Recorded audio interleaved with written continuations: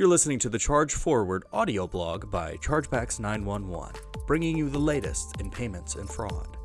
To learn more about how Chargebacks 911 can help you reduce chargebacks and recover revenue lost to fraud, visit us online at chargebacks911.com. This episode is from an earlier interview with Monica Eaton Cardone, the COO at Chargebacks 911. I'm speaking with Monica Eaton, CIO of Chargebacks 911, an evangelist for the technology industry, but specifically for women in technology. We're going to be exploring the essence of Chargebacks 911, what led Monica into the technology world, and her thoughts on how to bring more women into this industry.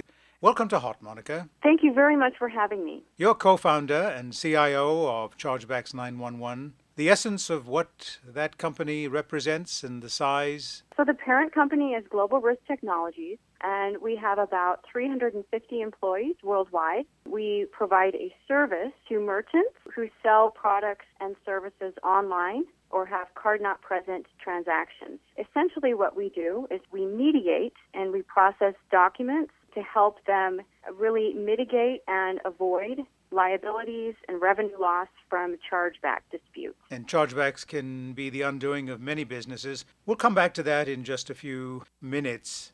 Looking at your background, you're in technology, you're the CIO of a fairly significant enterprise with reach across a wide geography. Your background is not typical of someone in the IT field. How did you come to be engaged in IT? It was pretty much by accident. I'll tell you, I've always been a person who's been interested in solving problems, probably somewhat resourceful, and I've spent about 20 years in the service industry creating campaigns, developing retention modules, predictive modeling for several Fortune 500 companies, and then went on to help develop a VoIP platform to connect various call centers for some quality control aspects. In doing so, it gave me the experience and insight to the exciting industry of direct response. After retiring from that business, then I got into direct response as a merchant myself, thinking very naively that the only barrier to success would be acquiring customers.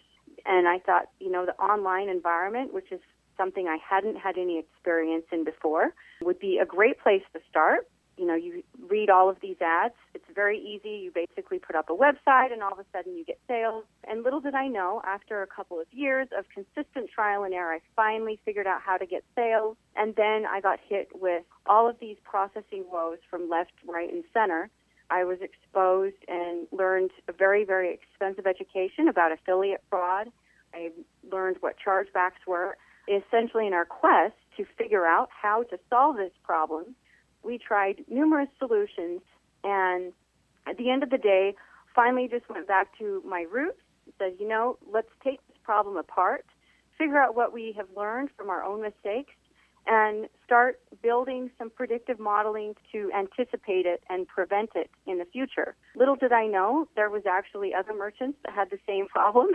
Lo and behold, I really did think that we were the only ones that suffered from chargeback issues, and it's a very ambiguous issue.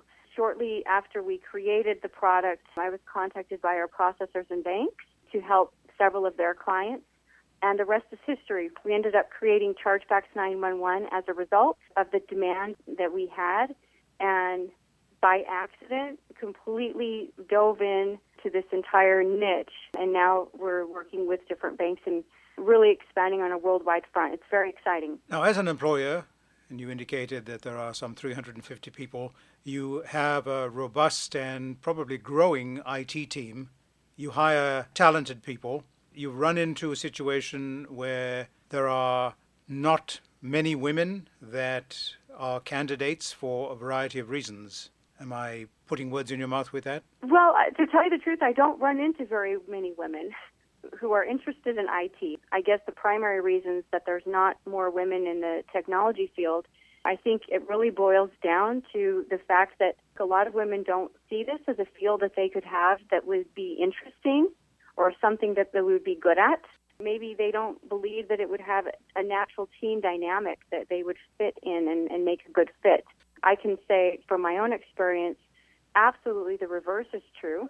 The technology industry today is afforded with terrific flexibility, which really dovetails into a lot of the goals that women inherently will adopt in their growth and creating families and being interested in fulfilling larger purposes. I also think there's a significant amount of different new and evolving technologies that really cater well to the creative sense. And it's interesting, you look at how many women are interior designers. Most of the interior designers I would probably count on are women. How many men are interior designers? Not very many. Interestingly enough, probably a very similar skill set is required. You have to look at a space. Only in technology, you're looking at things a little bit different. You're solving problems with being resourceful, being creative, thinking out of the box. It's a very similar type of interest, but I think the perception in that it's very, very different has just worked into becoming a reality. There's a variety of factors that you can cite for the disparity in women becoming intrigued with technology. Taking aside the cultural aspects and the social aspects, nerds typically are not female. The expectations of women in general are different. Some of that comes from within the community of women, doesn't it? Right, and there I would agree with you 100%. It's going to take a little bit of time. I mean, if you go back in the 20s, per se, you would find probably most women were secretaries, and that was the role, that was the tradition. Times change, and different challenges come up, and then we start to evolve our process. If you look at what the role is of traditionally that have been formed for women versus men, the boundaries are starting to merge into each other a little bit, where it's not as well defined as it used to be. The world is changing. We have the digital age is taking over and really adding so much momentum to our lives today that it's challenging all of us to think outside the box and reach for things that are new. Now, something that I will say that is probably not appealing to women and would discourage them initially from pursuing technology is you think, well, I'm going to be working in an environment that maybe I wouldn't be as welcome in, or I'm going to be working in something that there's just a bunch of geeks in front of a computer, and that is not me. That is the perception. That is not the reality. IT is actually a very, very exciting, creative, extremely fulfilling work. It's extremely satisfying on many levels because you have the ability to solve problems, and it's a continuously changing and challenging environment. There's a lack of understanding. In fact, there was a study published, I think it was in the Harvard Business Review, where a bunch of teenagers, I think like around 16, they were making decisions as to what they were going to study in college. Women, by and large, did not choose any field that had to do with technology, engineering, math, science. These are called the STEM fields. All of the boys that had also participated in the study, the majority, of course, chose this field traditionally. The interesting thing is, after the initial choices were selected, the same group of individuals, and these women specifically, were given more training and more understanding as to the income that they would be able to make, the contribution that they would be able to achieve by studying a field in one of these areas to society as a whole, and for the flexibility or pursuing an industry like this would afford them. When they took the survey a second time, an overwhelming 50% more, I think it ended up being nearly 63% of these women then chose that they would, in fact, be interested in pursuing a field in technology. So I think that study does a great job of helping to illustrate some of the disparity between just really defining what is technology, because it's changing. It's not a guy sitting in his garage that is isolated from the rest of the world. That's not really what this industry is. It gives you access to an entire society. You have a voice. You have the ability to be creative. You get to work with amazing teams. And when it comes to technology, with the digital age, then you actually have the opportunity, like no other industry, to work with a global environment right at your fingertips and the ability to really help influence change if you really pursue this career. And I think if women were educated about that more and we promoted more about these philosophies, that team dynamic would change a bit, and they would start to see themselves as participating in something that is more of a creative venue as opposed to the perception, well, this is a group that I don't belong in. Now, we have role models, yourself, there's Carly Fiorina, Ginny Rometty from IBM.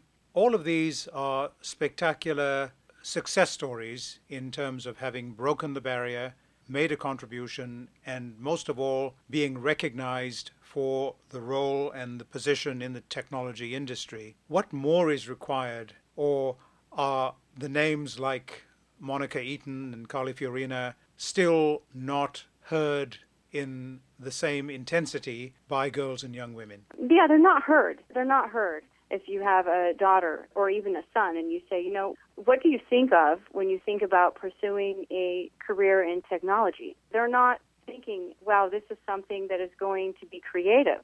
It's something that is going to be challenging. It's something that's going to give me the ability to excel in ways that I've never thought of. It's going to give me flexibility, which should be a major selling point with women. One of the major reasons that women will change a career path or not continue on a career path is because they lack the flexibility to adopt to their changing roles with their family.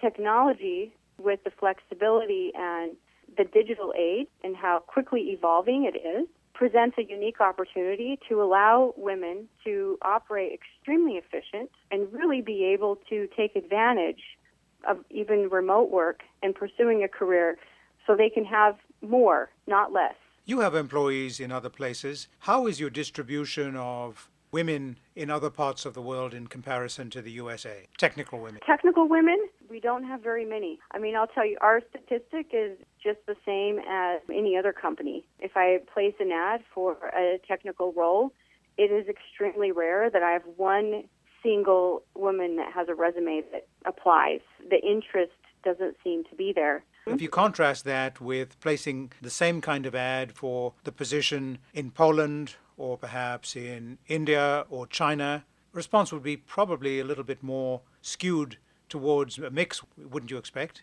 We'd probably have more applicants in India that are women, even though the job market is quite skewed, even more so in the U.S. But the interesting thing is we would have more applicants, but the end result, the majority is men. We work for compensation, and in this day and age, it's outrageous to even suggest that there was pay inequality. Yes, I think that's published worldwide, that there is a pay inequality, specifically related to technology jobs. If I were to look at job curves and the pay scales for companies like Oracle and IBM, there is no differentiation between the gender of the employees. So where does this pay disparity creep in? Well, I think you're going to find it in more of the small and medium-sized businesses where they don't have the political influence as much. And, in some cases, it's not really a black and white issue. I will say, from being an employer, at the end of the day, the people who make the most money are the ones that are producing the most value for the company. I think one weakness that women typically may have in IT is that they don't get a sponsor at that company. They don't have somebody who is echoing the fact that, hey, this person just coded this site, look how great it is, where men, because there already is an interest, they already have a competence level in this niche. It's kind of the adage is, look, you can't just count on someone to see what you're doing. You still have to be willing to promote yourself. Doing a good job, unfortunately, it's not enough anymore.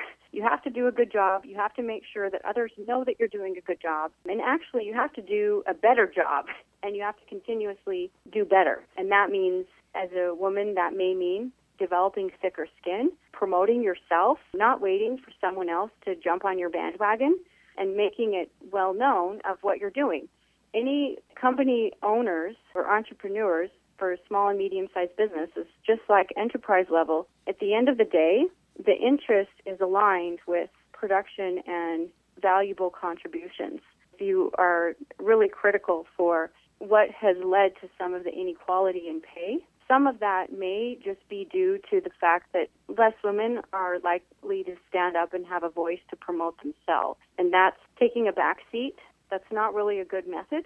You have to take responsibility for yourself and not sit in the back and consider that you'll get a raise because someone is seeing what you're doing, especially when you're looking at creating new interest and viability, an area that had a different perception attached. This is a very complex area, Monica, and I appreciate your insights and your reasoning.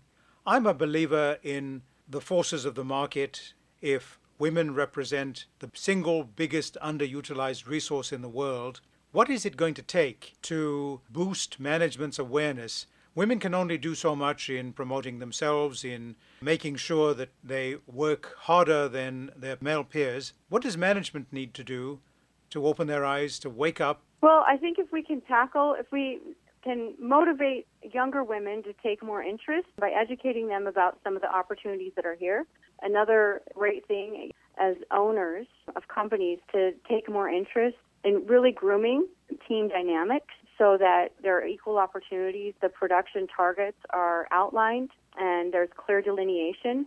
And then in many companies, which I think especially the larger companies have done an excellent job of providing mentor programs. I think that's extremely effective and really just encouraging. If you look at any company is going to grow based on the quality of people that they have, and that's a tremendous investment for any company. The human intelligence is very, very important and a vital asset.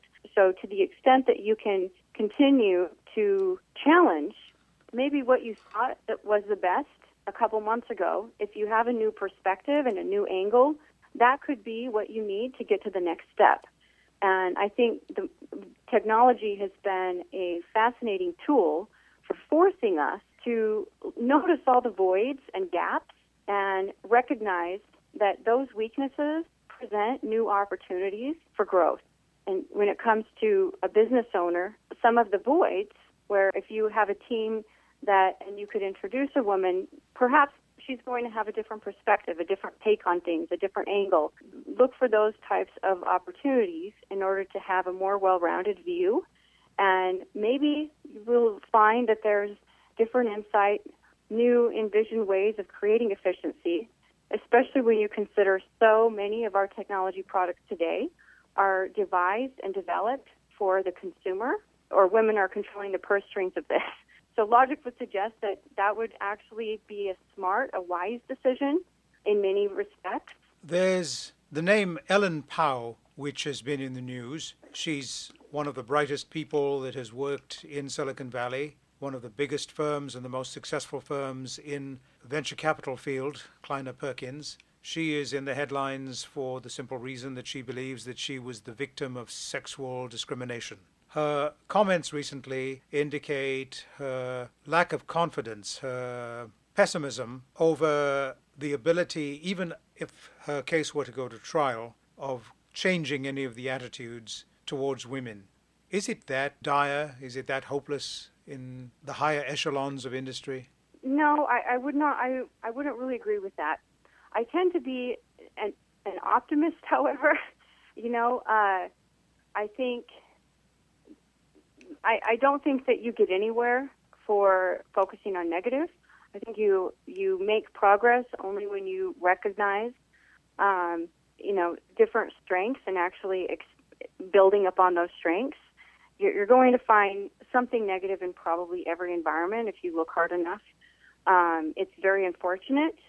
But if I were to say, hey, if I were to be asked, do I think that the problem with women equality, is this due to sexism or inter-office abuse, or is it due to not enough women really being interested? I would probably say it's the interest. And if we focused our effort on promoting the fact that this is a very viable field for women to be interested in, and educating women that some of the terrific benefits in working in this field, then I think we would see that opportunity transition would correct itself. So parents, teachers, social forces need to be all changed in their thinking to create this sense of awareness and excitement to get women into the appropriate role. And we'll leave that for another discussion. Your loud voice, your insights, and your very strong message, Monica, are appreciated by our audience. We look forward to further discussions with you on Money Radio. Thank you so much. Monica Cardone, your website? www.chargebacks911.com.